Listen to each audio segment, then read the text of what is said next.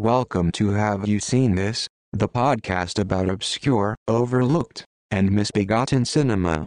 All discussions will be spoiler heavy. You have been warned.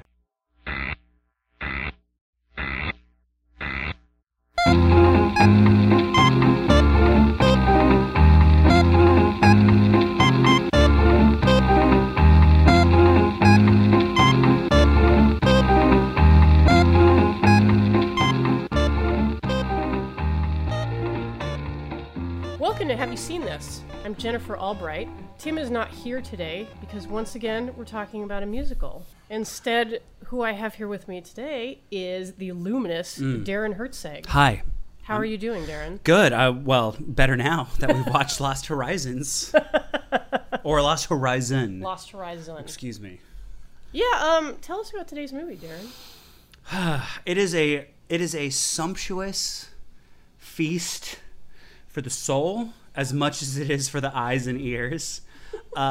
It's kind of it's so strange how it stands on like the precipice of like the old school style of making musicals, yet the music kind of represents the like hippy dippy kind of thing, except I feel like 4 or 5 years too late. You know, like there's like sitar in it and that kind of thing.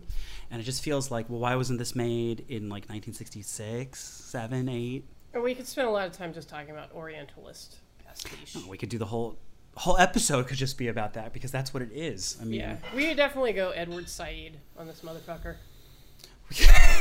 we could, but should we? Well, to be fair, like you could also do that somewhat for the original.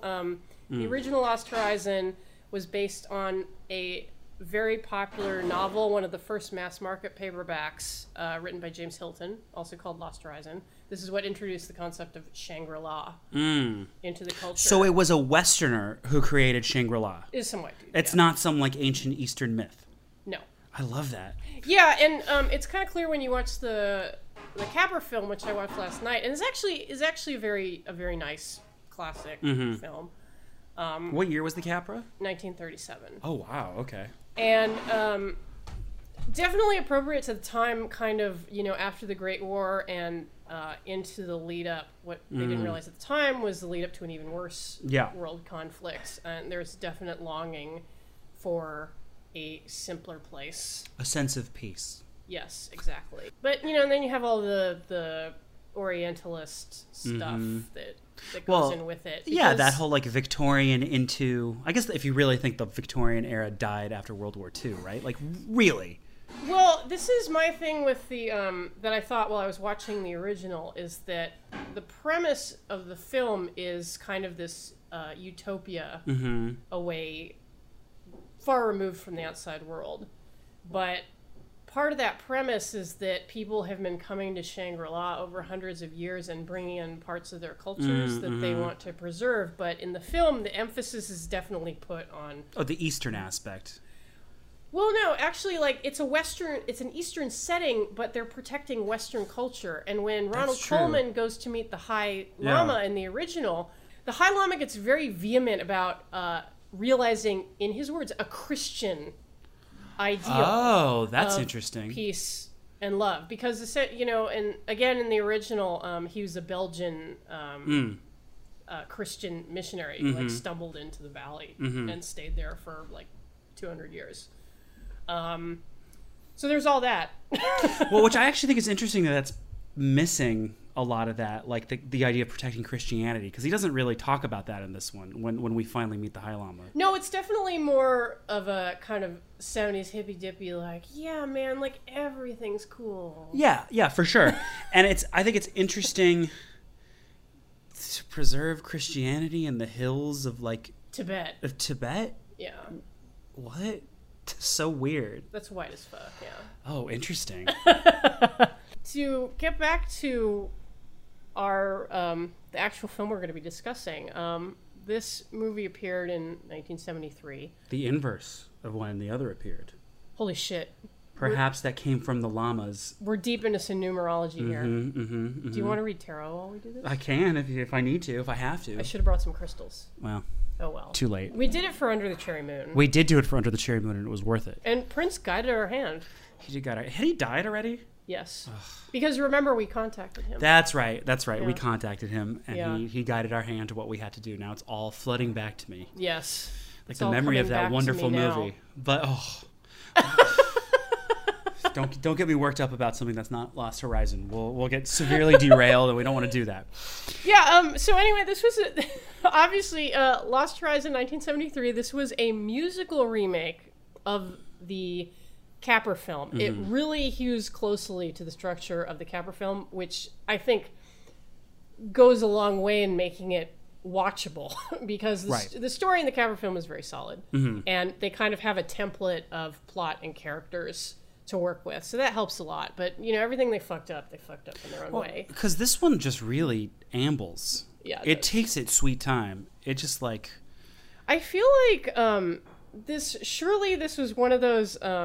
Again, this being the tail end of the bloated studio musical era, Right. I just feel like this was a road show that lasted like 3 hours. And actually, I have some stories about that. Okay. That I can save kind of when we talk after we've talked about the movie itself. Okay. But yeah, that was one thing that occurred to me when we were watching this, is how it really could have been made 10 years before, and would have been. It feels very. It feels stodgy. really dated, not just from like the style of filmmaking, but also the way it deals with the subject. And it almost feels like it's trying to tap into something hip, Yes. but Not. fails so miserably. I mean, by casting Michael York, you've got hip. in like a macrame mesh not tank top, turtleneck, a macrame mesh turtleneck. Michael York was it's like they were putting him across as this like super sexy leading man in the 70s, and he's always left me just ice cold. Yeah, I mean, I've always feel like maybe he got into that position because I think I said this while we were watching the movie, but because he was the only British man that didn't have bad teeth. So the bar is set pretty low, like if that's all it takes to have good teeth and like pretty good hair, This guy has all his own teeth. Let's make him a star. He doesn't look like he's going to become a troll in 2 years. No. So he it's like, okay, yeah, it's fine, sure. Yeah, but it's like that kind of like gross like Logan's Run like Oh my God. flowing short top kind Yeah, of yeah, sexuality yeah. that's just like really icky. But it's like he's so It's like thinking about your parents going to a fondue party. Well, I don't know. That could be pretty amazing. My parents, at least. But yeah, he's just so stodgy too, and so like uptight. Yeah. I just don't know. I don't know. And he made such weird noises throughout the movie. Yeah. I don't know. Maybe we'll get there when we talk more fully about the watching experience. But yeah, I think that maybe some of the stodginess came from the man who produced this film. We have to talk about Ross Hunter. Okay. Ross Hunter was a phenomenally successful film producer. He produced Douglas Sirk, Magnificent Obsession, and All That Heaven Allows. Okay. He produced all the Tammy movies with Debbie Reynolds that were a big hit. He produced some of Doris Day's biggest hits. So he's a heavy hitter. He basically made Doris Day into kind of the squeaky clean sex pot that she was in the movie she did with Rock Hudson. Right.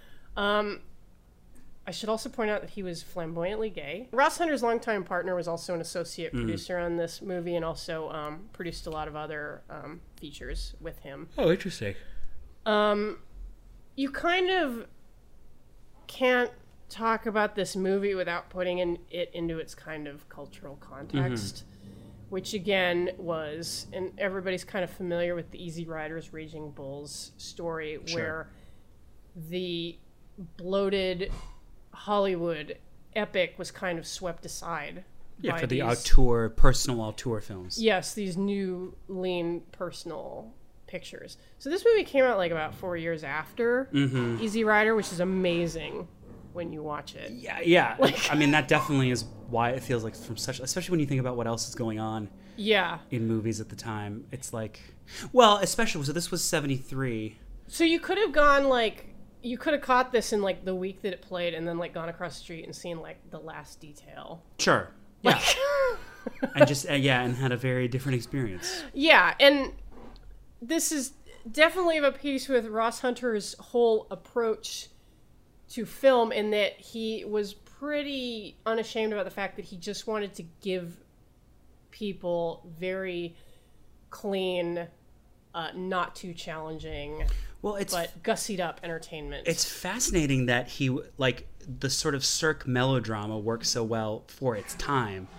And then, especially when you, like, see the work of, like, a Fassbinder who was inspired by that and updates it to a point where it doesn't feel dated, even by today's standards when you watch it. So it's interesting that someone involved with those movies that inspired someone else who took it in such a different way. It's interesting that he couldn't himself make that transition and sort of stick with the same kind of, like, melodramas, but update it with the sort of, like, shooting strategies of the time. Well, and also, like, you know, if you're speaking about Fassbinder, an overtly queer filmmaker, Ross Hunter was not overtly queer. Yeah. In fact, I found an article where there was a writer called Ron Bass who tried to interview him for a book about Rock Hudson, and Hunter swore to him that he was like, I didn't even know that Rock was gay.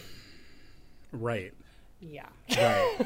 Right. two gay men hang out together, even two closeted gay men. Linda Evans, I can understand not knowing after Dynasty. Because, you know, the whole thing's like, he, like, shortly before he, like, even announced that he had AIDS, he was on a season of Dynasty. Yeah. And he was kind of the, like, spoiler between Crystal and Blake, the heart of the show, if you will. And then afterwards, Linda Evans had, like, made statements like, I had no idea it was gay. She was worried she got AIDS from, because, you know, no one knew anything about it. Yeah. So that I understand. No, Linda, you get it from poppers. I mean, this is exactly. Well, I guess you don't get it from Yanni because she was married to him for a while and she has not been diagnosed with the disease. But you know, she married Yanni, so how tuned in is she? How plugged in is she? She just really loves communicating with the ether. Exactly. The music. She would have been great, actually, for Lost Horizon. Yeah, exactly. Because Yanni's music, oh my God. 2019. Or sorry, we'd have to do 2023 if we're keeping up with, or actually, it'd have to be 2037. Yeah. Right? So we'll do that for the 100th anniversary. Hopefully Yanni will be alive still. I think he'll be dead. We'll get him to start working on it now. Yeah. Before the world burns up, there will be another Lost Horizon musical. We need one. We need one.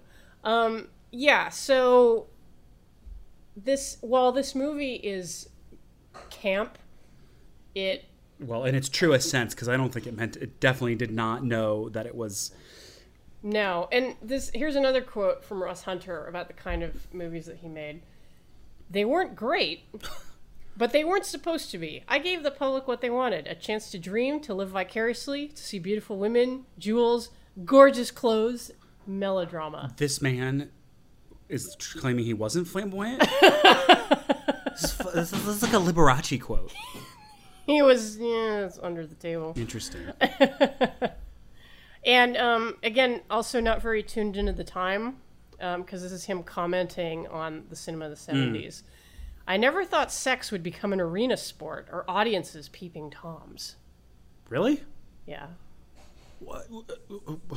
Did he never, like, study history, or? You know, that, again, like, that's the era of where you didn't put sex on the screen. You just gave people entertainment. It was a spilling bottle of champagne cutaway. Yeah. To imply, I think the train goes into the tunnel. Which is is it the Cirque movie with I think that. Oh yeah, I was gonna say I think that has that shot. It has some pretty clear shots of like all that Heaven Allows has some pretty clear shots where it's like dramatic cutaways where like I feel like the tipped over glass, you know, like he's spilling his seed into her. Isn't that with Rock Hudson? Maybe it is Rock Hudson. I think it is Rock Hudson. Maybe I'm getting it confused. Cary Grant, Rock Hudson. Yeah, it is Rock Hudson, which makes it even. But Ross Hunter didn't even know he was gay. So did he know Tab Hunter was gay? His brother, his own brother, Tab Hunter. The Ross and Tab Hunter story. Now I don't have a source for that. Wow, that would rule though. Oh, it would be so good. Yeah. So this is a producer. I guess you could say producer of the old school, where it's like give him spectacle. You know, but nothing too. This one, yeah. But the thing is, the crazy thing about the spectacle is some of the most restrained spectacle it is, and these like, eyes have ever witnessed. We will definitely get to that. Okay. Like, the most important thing that I should mention about Ross Hunter is that he also produced Airport. Right. which made its budget 10 times over. It was insanely popular, spawned several sequels, And that spawned spoofs. Right. That was Yeah. before this, obviously. Yeah, 1970. Because this ruined him. Or ruined his movie career. Yeah, and he went on to produce this, and then never again produced another theatrical feature. Well, when you make a statement like Lost Horizon, what else is there to say You can't follow it, can you? in the visual it's medium? so complete. It's a complete vision. It's fucking magical. Yeah, it's a manifesto, it's a treatise, it's everything. There's nothing more to be said. It's a mic drop on film. But yeah, and again, like Airport is definitely, one of those like big lumbering, like overstuffed kinds of movies that you could say now, oh, they don't make them like that anymore. They didn't make them like That's all they make now, time. I feel. Well, yeah, but like I mean, but isn't it was again, like if we're talking about the year after Easy Rider, Sure. it's like, Well, yeah, it's dude. yeah. But what does he know that we don't? Like that movie was just insanely successful.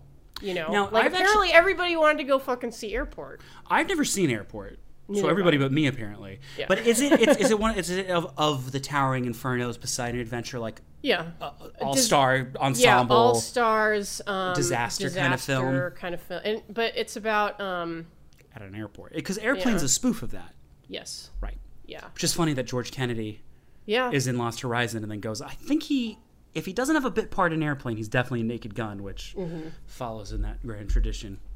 exactly. So this was a guy who'd had a significant cultural impact, and Yes. maybe had a misstep. Maybe. I mean, I think yes, but well, especially with some of the talent involved. It's a very weird starring lineup.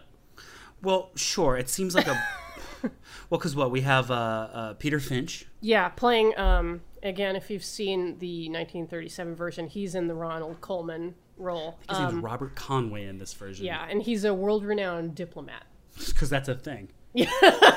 Because I can't tell you that I know the name of a diplomat outside of like the Secretary of State. To be really known, you have to just be an absolute ghoul like Henry Kissinger. I I think. mean, I guess, right? But like Kissinger was the Secretary of State. That would be funny if Peter Finch was like a Henry Kissinger type. Like, can you imagine Henry Kissinger in Shangri-La? Like, he Well- would send planes back to bomb it. I after feel he like left. that might have helped his arc if he started off there and came to learn something, The secret bombing of Shangri-La. Oh my god. He's so good. A whole like and to get McNamara in to like direct the war effort against Shangri-La. Oh my god. I don't want to get into it too much until we start talking about actually the plot of the film, because Yeah. there's some elements that I think would be actually open up for that direction to happen, the gold Yeah. in the Rhine, if you will. Yeah, because that kind of gets dropped really quickly. So quick. It was more of a thing in the... Again, they were using the template of the original, but they move a couple of plot points in ways that work okay, and then they fumble the rest of them. You got your extra Star-studded all-star cast. Well, besides Peter Finch, we have already addressed George Kennedy, Yes. who I couldn't tell you what he did besides the Naked Gun movies and this. We have the beautiful Sally Kellerman. I love Sally Kellerman. Who can actually sing. She can actually Frankly, sing. everyone is dubbed in this. She's not. I actually really do love her. I have loved her since I saw Rodney Dangerfield's Back to School in the theater. And then it blew my mind when I found out she was in the original MASH. Was she on the TV show as well? No? No, that was Loretta Swit. Okay. Because Playing like no Apocalypse. one carried over from the movie to the show. Because I've only ever seen the movie. I've never I think seen Radar did. Okay. Yeah. No Sutherland, no Radar. Kellerman, no Gould. No. No. Who cares? I mean, Alan Alda was on it. That's a whole different kettle of fish. But who else do we have? We have Bobby Van, who is the revelation of the film to me. Yeah, and again, a kind of a little bit of an archaic type of star, like the all-around singing, dancing star, which, oh, jeez, we could go around and around for hours, like talking about musicals on stage and musicals on film, and how usually is the case with movies, like you get non-singing stars and then you just dub them. Yeah. Or nowadays, what they do is they don't dub them. they auto-tune them, or they pull a Woody Allen and just, or they just sound really awful. Leave them out to bear. Or you kind of shoehorn Russell Crowe into a role. And... well, apparently, speaking like that, even back in the day for Guys and Dolls, Marlon Brando could not sing, but his performance was pieced together apparently sometimes syllable by syllable. That's how they do stuff now in like the era of Pro Tools. Like, can you imagine doing splicing, that back then with splicing fucking magnetic tape? Yeah, that's insane. That owns. That's amazing. And it's still like a coherent performance. And of course they fucking do that for Brando. Like, everyone else could just go. Yeah, because he's got such a distinctive voice. Like, how do you... Yeah. Although I will say Peter Finch, the voice they got, was pretty good. Because I've actually seen people complaining about the voices that they choose to dub over in this movie. And I think they work fine. I think that... Because a lot of times you see a voice dub where you're like, oh, that's not their voice. Had I not known, I wouldn't have questioned it. The only giveaway is that there's the one intense number where Peter Finch is really feeling it, and he's like not taking deep breaths, but the singer on the song would have to like do it. Like, it's just physically. Yeah. He's physically he's doing moving his lips. Yeah. I think we talked about this in Aria. Did we? Yeah. Because again, it's, when you see someone actually sing operatically, it's a tremendous physical strain. It's a physical thing. Yeah, he's giving us like Stella Adler, but the recording is giving us Ethel Merman, and it's like it doesn't quite like match up. Yeah, and again, like in Aria, you have a lot of people. You have people mouthing with the But Bobby Van actually sings and dances.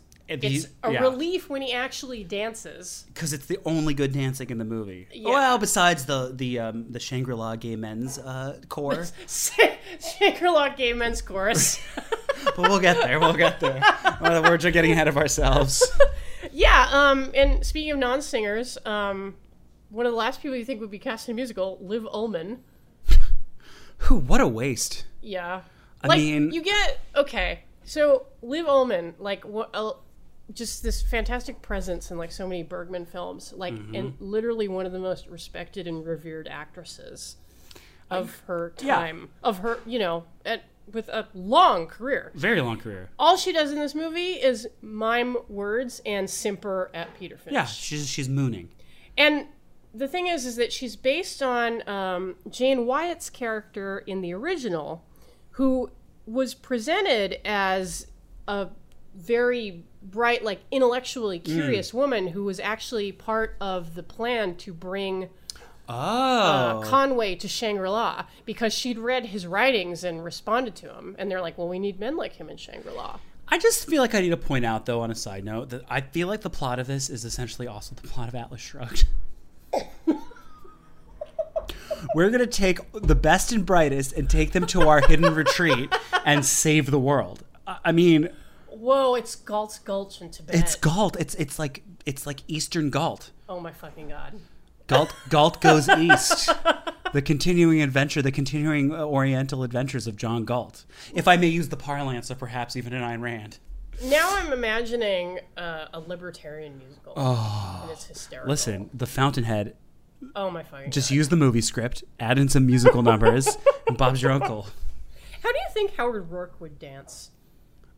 It would definitely have to be a style which is never singularly his own. Never been seen by man. It would have to be so singular and individual that it would completely rock everyone to their core and realize that the dance they've been doing has been wrong. Yes.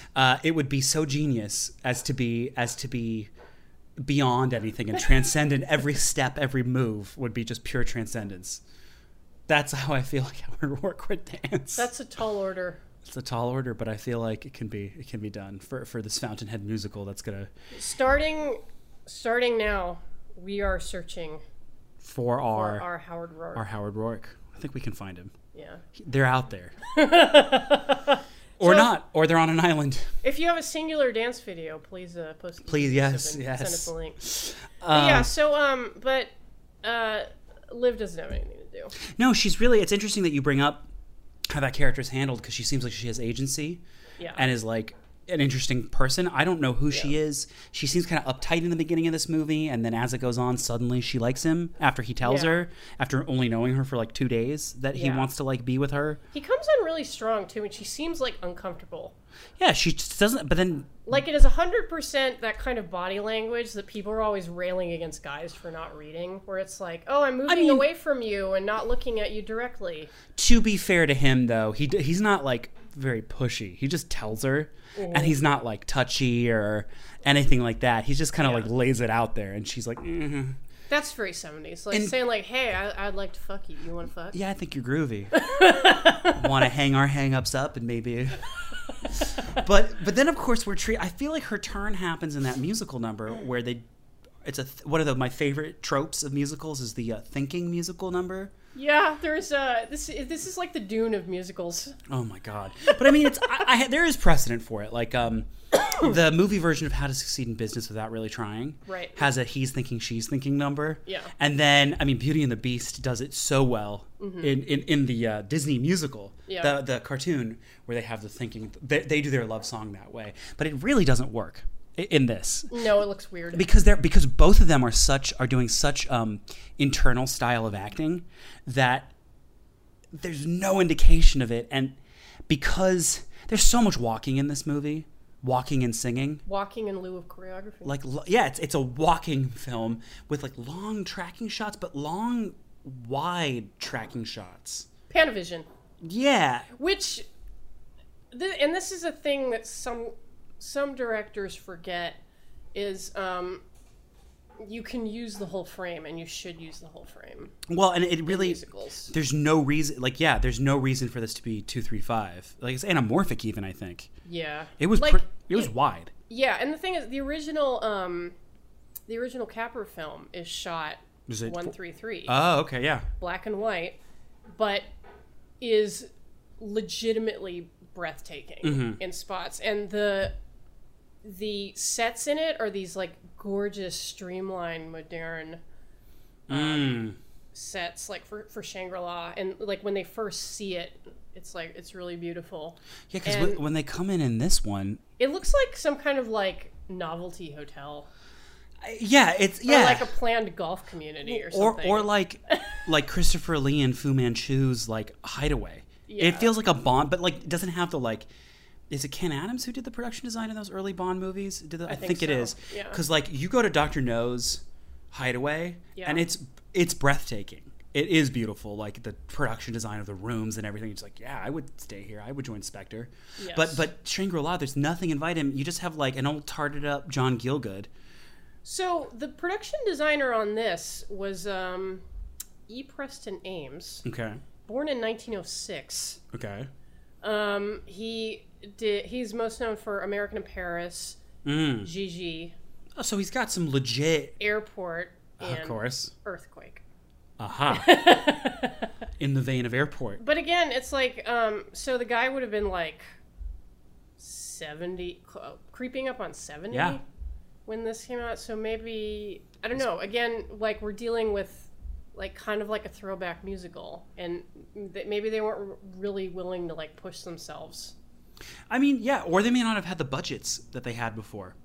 Yeah, to really be lavish. I should point out that this kind of builds off another shitty musical. The sets for Shangri-La are actually repurposed from the Camelot sets. Oy. There you go. Camelot is a fucking terrible movie. I haven't seen it. I've been told that it's extremely boring and nothing happens. It sucks. Good music. Like the soundtrack for this movie slaps. Well, it's kind of groovy, especially like once we get to the end. Yeah. And it's that comes in the reprise of the opening credits song. Yeah. Well, it's interesting. I mean, maybe this is a good time to talk about how the musical numbers function in the movie because the music we should mention was done by Burt Bacharach and Hal David. Was it ever? An absolutely timeless pop musical partnership, which was essentially dissolved after the experience of making this movie. Now, was the experience like what do you know about the actual production of it? Like, was it just a disaster? Like, did people hate working on it? Like, well, apparently Peter Finch said he enjoyed making it. I mean, yeah, he didn't have to do anything. All he had to do was walk around and like be super internal and look. His performance is about as it's like as quiet and refined as Al Pacino in Cruising. Where he's literally doing the blank slate style of acting. Yes. Yeah, which makes sense in Cruising because obviously something is roiling under the surface. It's like is it the Kuleshov experiment? Is that what it's called? The one where they flash a word. Oh yeah. That's what it's doing. It's like you bring whatever it is that you think should be to the role. You cut from Peter Finch to a bowl of soup, and then you cut from Peter Finch to Liv Ullmann. Yeah, and it's like, oh, okay, I get it. Yeah, it's definitely, especially like I kept on wanting him to be like mad as hell. Like I wanted him. Yeah, we're talking Howard Beale from Network. Yeah, and he did not have any of that firebrand kind of power that what's his name? Howard Beale has. Yeah, well, you just said it. Yeah. So yeah, but poor he's trying his best. I think the material was just not up to snuff. Yeah. But we didn't really mention John Gielgud in Yellowface. Well, yeah, we're very slowly working our way through the cast. I mean, who have we missed? We haven't. Yeah, and I mean, Liz Hussey. Oh, Olivia. Olivia, not Liz. Liv Hussey. Olivia Hussey. Real Hussey in this film. Now, the thing about Olivia Hussey is that if your high school English teacher made you watch her in Zeffirelli's Romeo and Juliet, ain't no one made me watch that. I watched it of my own accord. Well, because I really liked it. Yeah. But if you had to watch it in high school English, you were fine because you were under 18. You can't watch it now because she was 17 and she took her tits out. Yeah, but it was in Europe. 13 is the age of consent. That's just how they do things there. When I went to... She's got some jugs in this movie, but that's because she was pregnant. At the time, she was married to Dean Martin's son. Yeah. Dean Martin's son. Okay, interesting. She was married to Dean Paul Martin, who I believe passed away... in the 80s. He was doing military service. He was a pilot. Oh, wow. That's crazy. Crashed. Yeah. I think he's buried in the LA National Cemetery. Oh, really? Over by UCLA. Huh. Yeah. The veteran one? Yeah. Oh, interesting. Yeah. Who knew? So anyway, she's pregnant, and so she's got quite the... Doesn't stop her, though, from having multiple quote-unquote dance numbers. She's an okay dancer, I guess. For what she does, she has to do kind of like a fake traditional... Yeah. Like... Eastern-inspired type dance. It feels a little Indian-y. Yeah. Like with some of the hand motions. Yeah, she's wrapped in silk and unwrapped. But it's at like a quarter speed. Yeah. It's like she's got molasses on her. I mean, I think that the dance number of the film is her and Sally Kellerman's duet.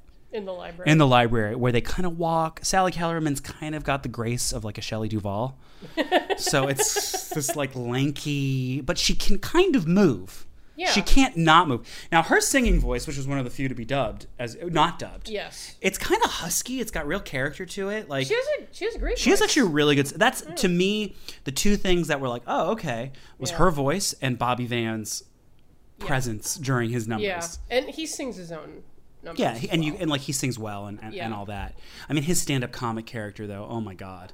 The way they let you know he's a stand-up is by laughing at his own jokes. Yeah, he's like a proto Harry Anderson. And also, like, why? Yeah, right. Why does everybody just like seem to hate stand-ups all the time? Oh God, this guy's a stand-up. This is going to be terrible. Well, have you met any stand-up comedians? Unfortunately. Well, there you go. I answered my own question. But no, I mean, it's just like the lessons they learn in this movie. They happen so fast. Shangri-La has such power.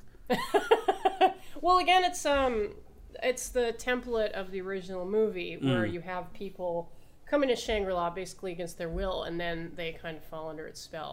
And they realize that they're much happier in Shangri-La. Like, for example, they kind of combine a couple of characters from the original, Edward Everett Norton and Thomas Mitchell. One playing kind of a really super uptight paleontologist, and the other swindler, a businessman.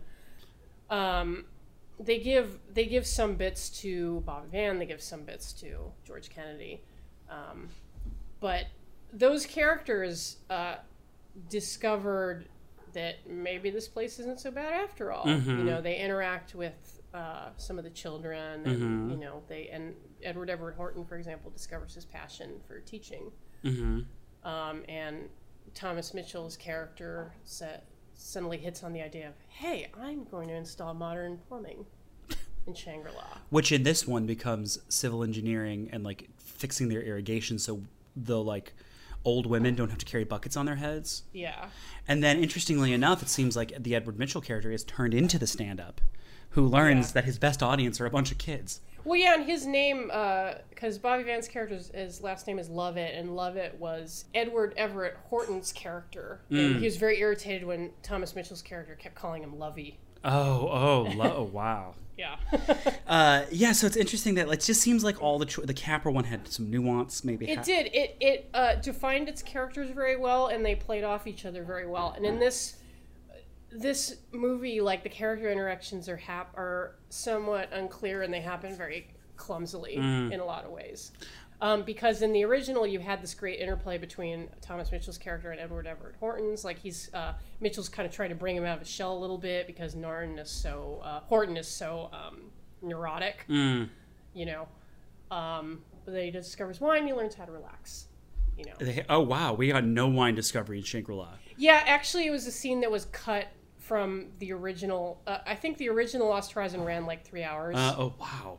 And a lot of footage was lost. It was restored by the UCLA Film and Television Archive like a few years back. And but unfortunately, because some elements are missing, they had to make do with soundtrack and production stills. That's what they did with the Judy Garland Star Is Born. Yeah. They restored it with like stills and stuff. Yeah. Now the thing about Lost Horizon, it was also restored, and we could talk a little bit about it later. Because I have some stories about the film in its initial run.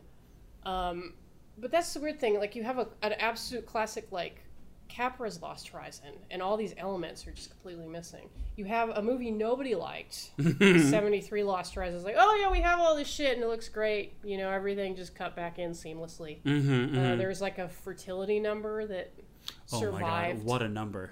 Yes. That one, we get this like... Well, we get John Gielgud telling Peter Finch that in Shangri-La, if a man likes a woman that another man is with, they tell the man, and that the man who the woman is currently with must yield to the other man, so there's no conflict, or just does. Yeah. And vice versa, the women can do it too. If like... Yeah, and that's interesting because they cribbed that from the original, but in the original they kind of forgot to give the women. Don't give the women. There was nothing about like Ronald Colman did not ask Harry Warner, but is that true for women as well? Like, they just don't mention women. Like, a guy likes a woman, like, her voice doesn't enter into it. Oh, wow. It's just a conflict between bros. There's a Shangri-La bro code. Well, at least the 70s updates it to include the principles of the burgeoning feminist movement and the me generation. Gloria Steinem would maybe approve. But then we get pretty soon after that, we get treated to this processional of this native Shangri-Lans with the baby, and then it's this really stodgy. Yeah, like, I guess it's supposed to be announcing like the birth of a child. Yeah, the birth of the child. So you get this really boring plodding procession where they're carrying a man and wife and baby on a litter, and then they do some really boring hand motions. Yes, very boring. But then we get cut. It cuts into this like amazing. The orchestration completely changes, and then out comes the quote-unquote gay men's choir and dance troupe of Shangri-La. It's a bunch of, like, I guess, in-shape dancer men in orange loincloths that actually do some choreography that's not really in sync, though. Yeah. They maybe didn't do that many takes. That culminates in a stunning ribbon, almost rhythm. Well, it's not really rhythmic gymnastics. They're just on one knee doing ribbon dancing. Yeah, there's a wide shot of like the tableau of Shangri-La and like about 40 guys like swirling ribbons around. And then after that's done, which goes on for a while. Yeah. It goes right back into the boring number about how babies, one becomes two becomes three becomes. That's not even how it goes, but like, oh my God. Yeah, and this was a number that was cut after it came out in theaters, and people laughed at it. Really? Yes, but fortunately, I wonder why. Fortunately, they didn't throw out the footage because we were treated to it. Oh my! And that was one of the best. Whenever people actually danced and it actually functioned like a musical, it at least never got good, but at least got entertaining. Like when the Gay Men's Shangri-La Dance Company dances, when Bobby Van does his soft shoe with the kids, and it's like actually like something happens. Yeah, it legitimately lifts your spirit a little bit to see Bobby Van dancing. Absolutely. And I think like that's like, it's like, oh, okay, it's a musical finally. And I think it's interesting because for about a good hour, you don't get one musical number. Yeah. And then suddenly you get 2 back to back. And I mean, my theory on that is that when they're in the real world, fleeing whatever place they're fleeing, could be in Afghanistan or a Pakistan type of a place, Kashmir maybe. Yeah.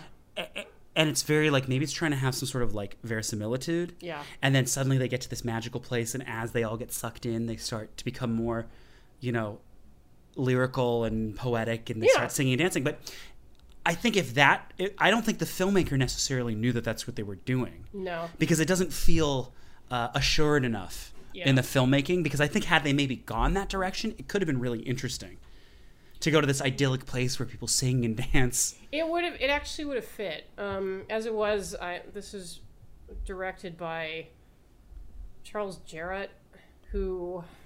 Or is it Charles Jarreau?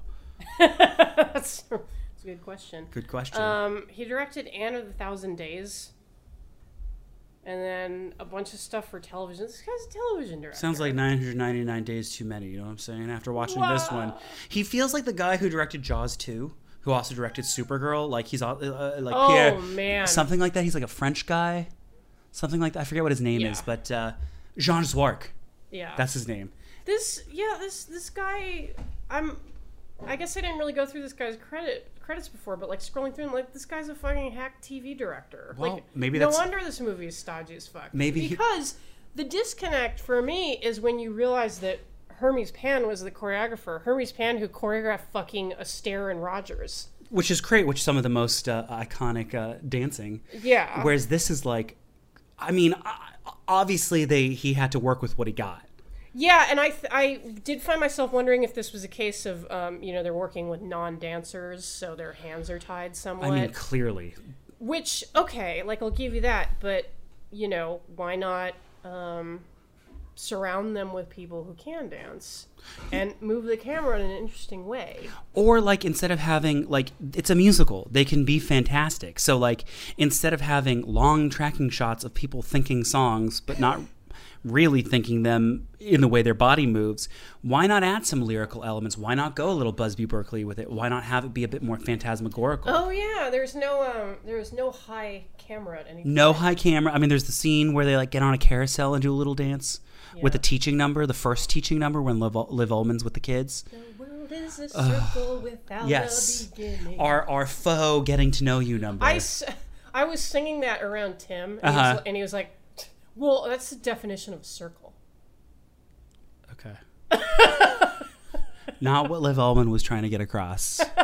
It's kind of like Scientology. Read it again. Listen to it again until you get what they want out of it. You see why we don't invite Tim to the musical episodes? Even if he would come along.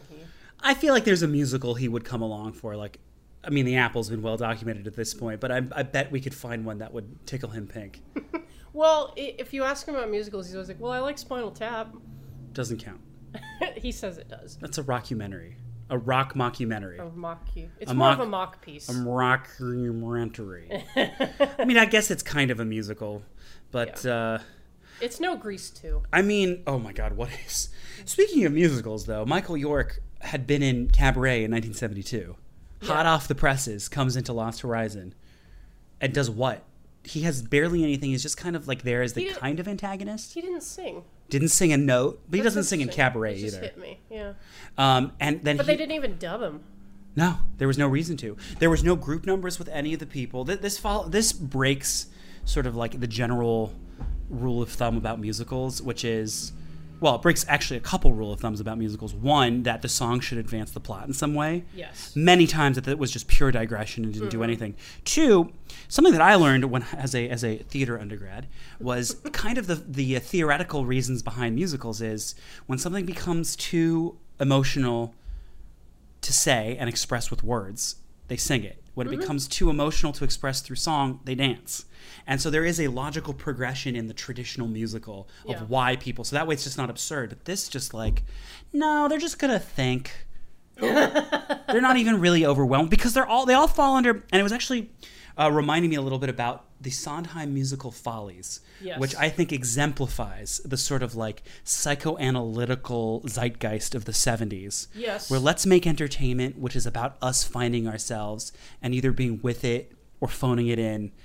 And, you know, like that whole kind of like really self-indulgent psychoanalytical, let's just be restrained kind of thing. I mean, Follies is better than this, but like at least it's got the second act where they go to wherever the fuck they go in that, but where it becomes like a phantasmagoria. But like this, like it's just like so cerebral, but not in an interesting way. Well, yeah, because and I mean they're Hal David lyrics in the 70s. It's essentially like a bunch of like really obvious platitudes. Oh, absolutely. And like, I mean, there's some interesting instrumentation. There's like a sitar. There's some.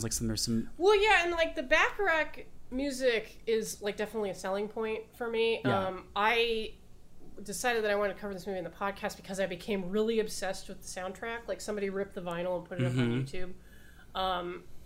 Like musically, it's really, I mean, you know, it's Bacharach and it's melodic, and also he does, but you know, Bacharach isn't just like melody. He also does like these interesting like tempo changes and. Well, I actually think Finch's first solo song. Yeah.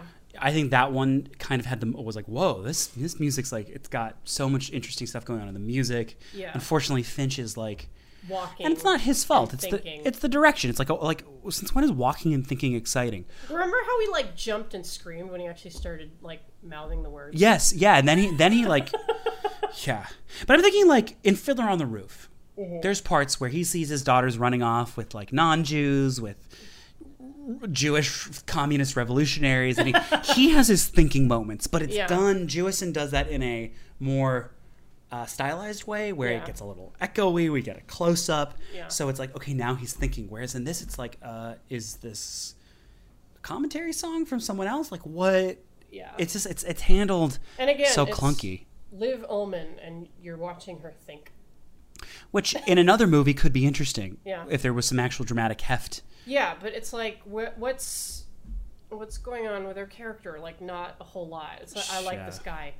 Now, I don't know if... maybe he'll stay in Shangri-La. Or maybe he won't.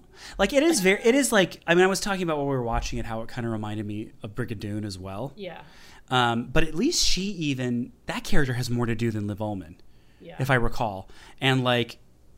And even with Gene Kelly, he leaves Brigadoon, and we get to see his like asshole fiance who just cares about like who's coming to the wedding and like the world, and is very worldly. And this woman, I don't know, like we never get his counterpoint. We never get Conway's counterpoint, and like well, because they forgot to write her the way they wrote Jane Wyatt's character in the original. She again like a very vibrant woman, and in this movie. You know, she has this kind of like really passive teacher. She's so passive that we get her backstory from someone else. Yeah. From John Gielgud, who just tells us. Yeah. And then like. And in Capra's version, like she tells Conway about herself. See, it's funny that in a way it progresses in this one, in that the women can also want to go, if they want to go with another man, the men just has to accept it. Yeah. But her character becomes much more, it seems to me, she's totally passive. And then in the original Gene Wyatt's character is like, I was instrumental in bringing you to Shangri-La. I thought you should come here. And it's like, that's forward. Would have been so much more interesting. Much more forward. And then, which is interesting, is that the one, there's the two other female characters would be Sally Kellerman. Mm-hmm. She kind of just gets weird therapy. Yeah, she's troubled. You goes, can tell because she tries to get pills out of her bag. Yeah, she goes from a neurotic pill popper who tries to commit suicide early on to, after a couple sessions with a almost nameless guy who has very little bearing on the plot. James Shigeta as Toland. Sure. Suddenly she's this like... One of the only actual Asians. Almost like, I feel like maybe behind closed doors he gave her a lobotomy, like a Caroline Kennedy situation. I thought you were going to say a hot beef injection. Well, maybe. But then the other woman, it gets classic lady treatment where Olivia Hussey's character wants to leave. She ends up lying, saying, so it's revealed, John Gielgud, who is our great exposition master, reveals to us that she's been there for many, many years, and though she looks 20, she's very old. Yeah, she's been there for 80 years. She's been there for 80 years. And if you take her out of Shangri-La... she'll age almost instantly and die. And of course, she manipulates, though we don't know, even though I think it's pretty obvious that she's lying or telling a story, that she manipulates Michael York and Peter Finch into leaving Shangri-La because they're lying. She's only been there 2 years, and it was all a plot to get Peter Finch to stay and replace the High Lama. Yeah. And of course, she leaves, and she gets her comeuppance for even trying to upset the social order. Yeah, she ages instantly, becomes an old woman. But she kind of becomes like a pretty E.T. in the age makeup. Like, her age makeup is really crazy. Yeah. I kind of love it. And then Michael York flips out and falls off a mountainside. But has the most quick flip. Yeah. You know? To be fair, that also happens in the original. James Howard's character, upon seeing Maria in that state, immediately loses his mind and plunges off the mountainside. So at least that's consistent. Yeah. Now, this is what I don't get about the character of Maria. And she is why her name's Maria? Well. But beyond that. In the original, she was Russian. And okay. she'd come there from that Russia. Makes a little bit more sense. But again, like, she had, it was the same story. She was on her way to for the her wedding. Betrothal, and her but porters got lost. Russia is so huge. There's the Siberian steppes, which shares with Mongolia. So it's, like, close at least. But, like, where's Maria from? Argentina? Is she a Nazi daughter? Like, how does she come That'd be funny if there are all these Nazis, like, hiding out in Shangri-La. Well, when we get to that doctor in the end, who's... Like, they get, like, all the doctors just get, like, super mellow and, like... Yeah. Groovy. I mean, can you imagine, though, had, say, a Norman Jewison directed this with how groovy he made Jesus Christ Superstar? Yeah. Like, if there was some... Oh, this would have slapped, bro. Like, some real groove to this movie? Yeah. Like, but, because... right. So, Olivia this is Hussey. the thing about... Yeah. Now, in the original, again, character Maria, played by a mononymic actress named Margot. Okay. She is also deceptive. It's basically the same kind of setup. Like, she really, really, really wants to leave Shangri-La. But in the original, like, she blames Chang for keeping her there, says that when she tried to leave, he locked her in a dark room. Like, there's really kind of disquieting, like, abuse allegations, which sit very uncomfortable. And how topical. Sit very uncomfortably in times like these. Or how timely, I should say. But, and again, like, if you look at it as like, well, maybe she was lying. It's like, well, Jesus. Like, okay, so abuse victims lie. But this is the thing. So, Olivia Hussey's character, so she was lying about having been brought there a couple of years ago? She makes it pretty clear from the beginning that she wants to leave. She's bored there. She has nothing to do there. And I guess it's possible that the way they're spinning it is rather than she still throws Chang under the bus by saying that, well, they concocted this story just so you would come here, Peter Finch. Yeah. So she does use it, but she doesn't go as far as the abuse, as the locking someone in a thing. So she's a little just more like, she just comes across more ungrateful. Yeah. But what I don't get is that she says, oh no, they brought me here a couple of years ago. But the thing is, like, that's not true, because she does age and dies. Well, so, like, the movie disproves her assertion. So, like, I think... So she lied, but why did she lie just to get them out of Shangri-La? Because she wanted to leave, and she knew... But wasn't she worried about what would happen? Or did she not believe that story? I don't think she believed it. That's weird, because you think, like, you live somewhere for 80 years... And don't age, that you would believe in the magic? Yeah, for sure. Yeah. I mean, it's weird, and also just the sentiment that, like, Michael York, who's an outsider who comes in and realizes that's not a place for him, and Olivia Hussey, who was taken there and been there for a long time and then wants to leave because she realizes it's not for her, they get severely punished. Yeah. One ages rapidly and dies, and the other goes insane and kills himself. And so it's essentially saying, well, like our way of life or die, conform to our lobotomized society, which is a way that they would probably look at it. This sort of like peaceful. There's no action. It's too peaceful. It's kind of like the romantic version of the devil, of Satan, of Lucifer. Like, it's too nice in heaven. I want to have fun. I want to I want it to be spicy, so I'm going to do my own thing, and he gets punished for it. Yeah. So it seems like it would be okay, except there are all those old women carrying water. And there's tons of old women. Plumbing. John Gielgud was the age that he was for 40 years. You know, an old man. for a while. And so it is, I do think it's a little bit like, well, conform or die. And so I think it's a little bit reprehensible in that regard. The same way Brigadoon is kind of like a very pro-conservative kind of a film. But, it's interesting that these utopias are so peaceful. You'd think, though, that there would be unrest just from boredom. When there's no conflict, people create it. Yeah. So I think, I would be curious to find the same setup, but where there is, and how they would address conflict in their utopia. Yeah, because that's the question that I have, like looking at, both filmed versions of Shangri-La, is everybody just seems like happy all the time, and it's hard to imagine a world without disputes, or I suppose discontentment. Like, it's plausible that discontentment and things like crime and stuff, this is explicitly addressed in the original.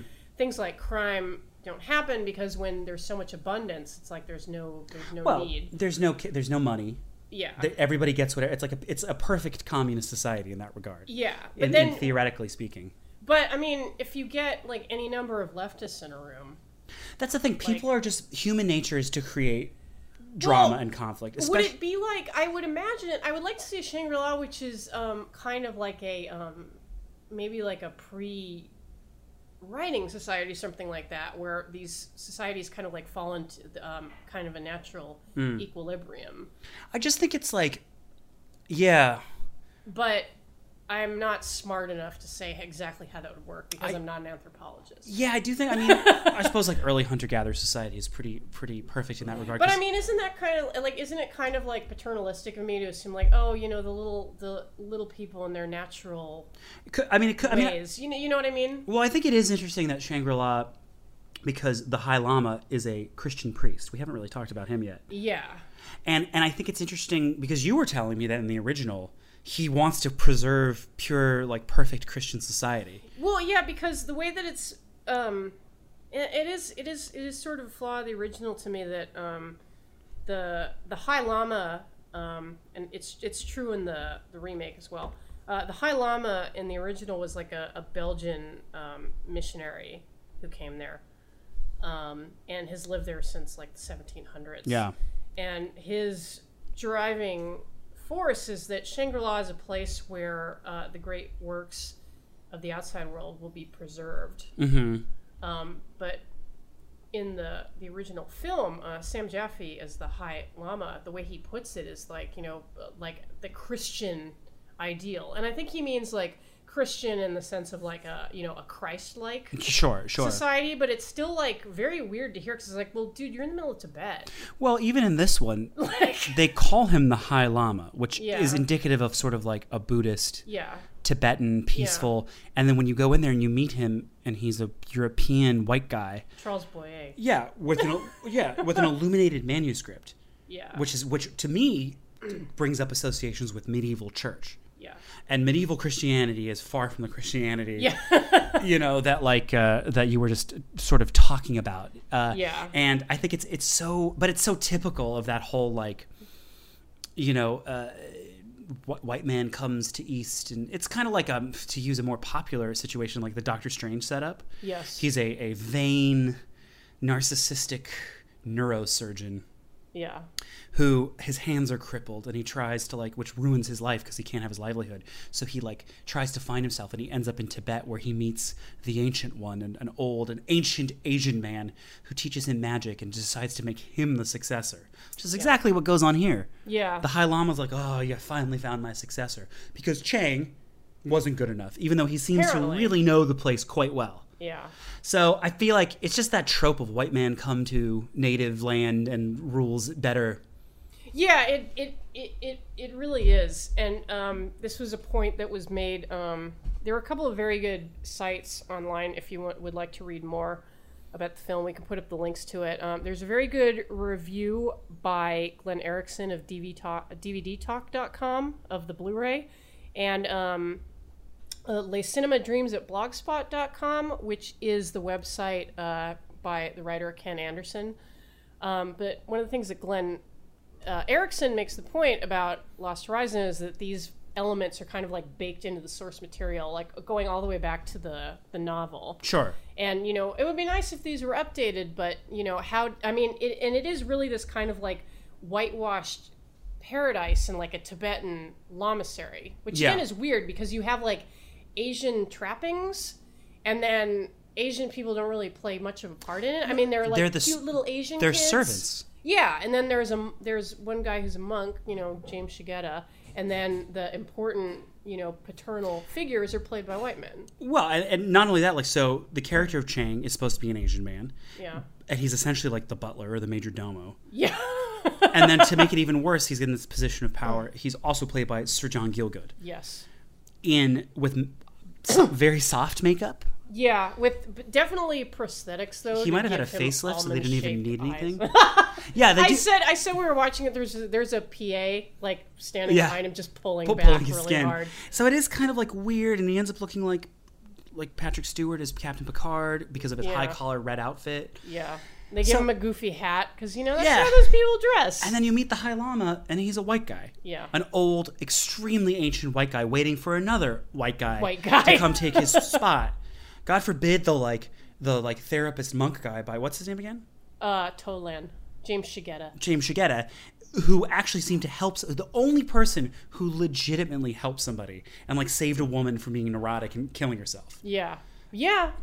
But he's there just to dispense Eastern wisdom to this troubled white woman. I mean, it's fast. So it's essentially it's almost too facile to talk about it because these tropes are so obvious. But I mean, they are there. But it's what's funny is that it's like it's the total like me generation thing of like you're helping us. Your philosophy, man, is helping us. It's helping us to be with it. So it's perfect. They get to go there. They get to be helped by it. In the end, they get to rule it.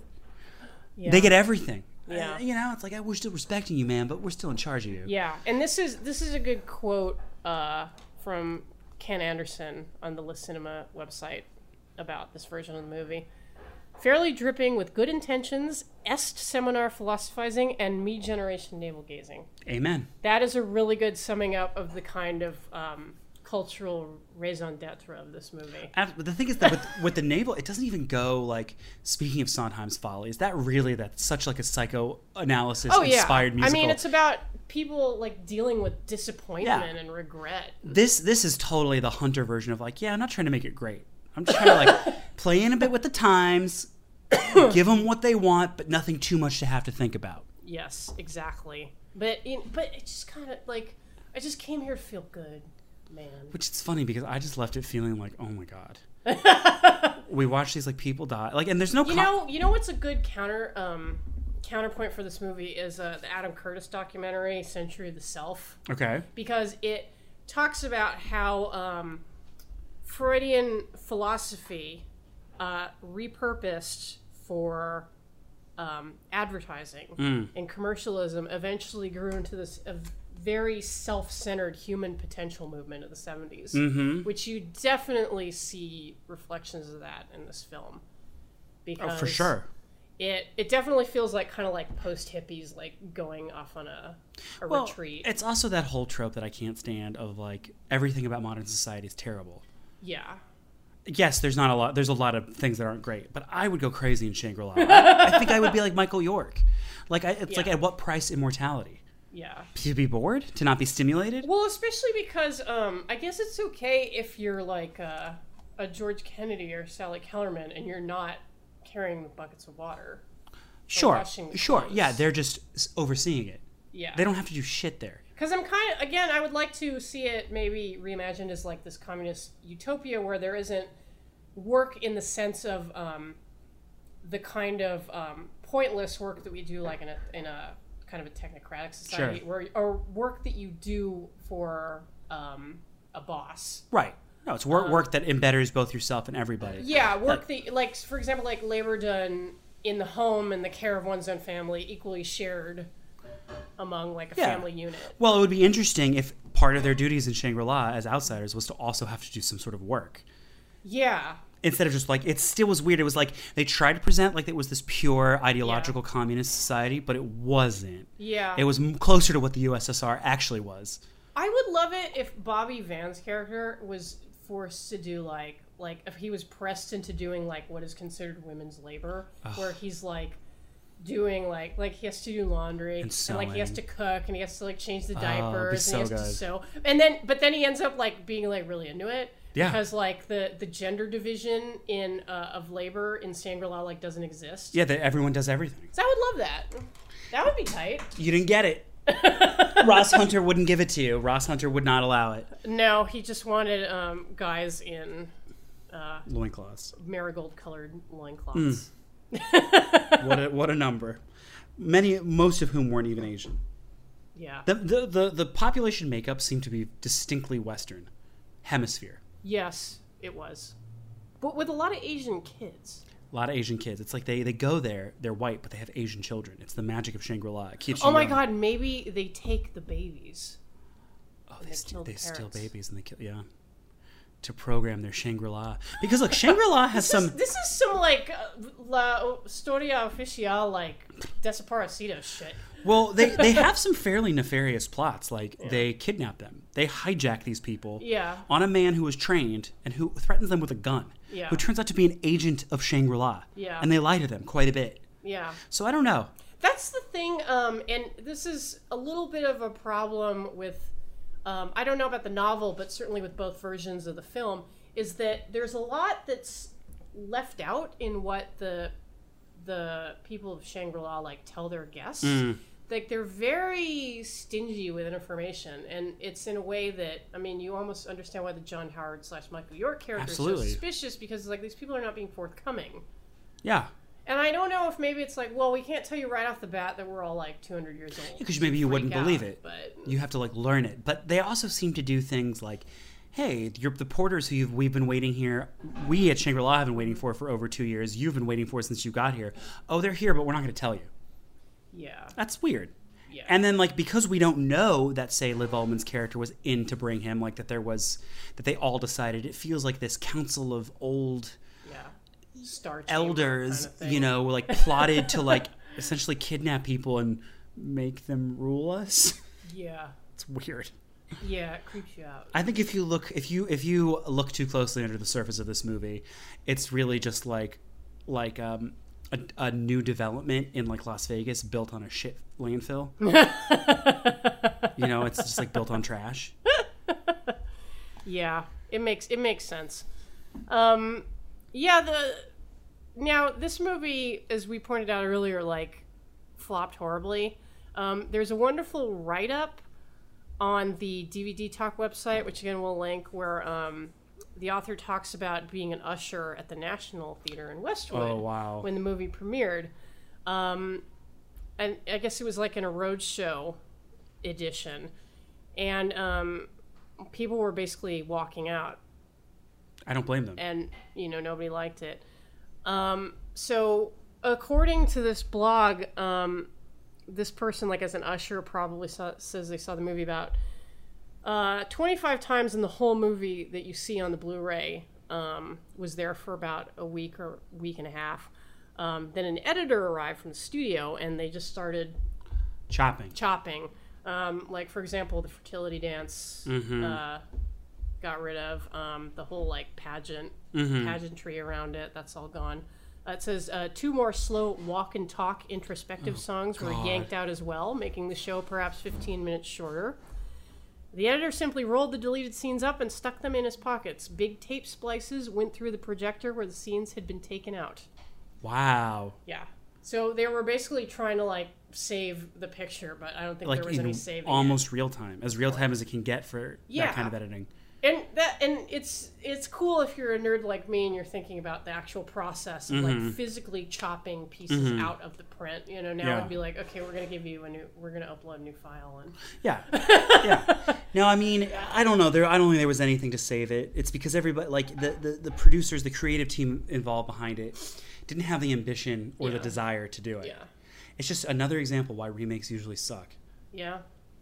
Yeah, because again, I recommend the classic. It's an enjoyable film. I'm interested in seeing it based on what you've said. It's a very nicely put together script where all the character motivations make sense.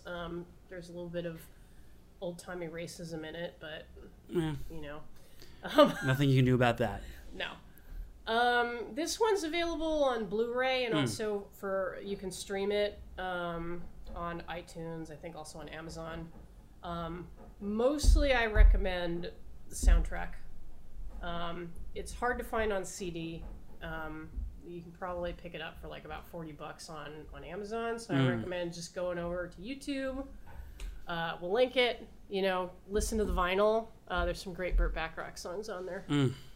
Anything else you want to say about Lost Horizon, Darren? I don't know if there's anything else to say. I feel like we were quite comprehensive. I believe we were. I think it's done and dusted. We killed it. Well, let's consider this Horizon lost forever. Thanks, Ross Hunter and Charles Jarreau. Or Charles Jarrett. Jarrett. Thanks, you fucking hack. Yeah. Well, I don't think there's anything left to be said after that. Mahalo.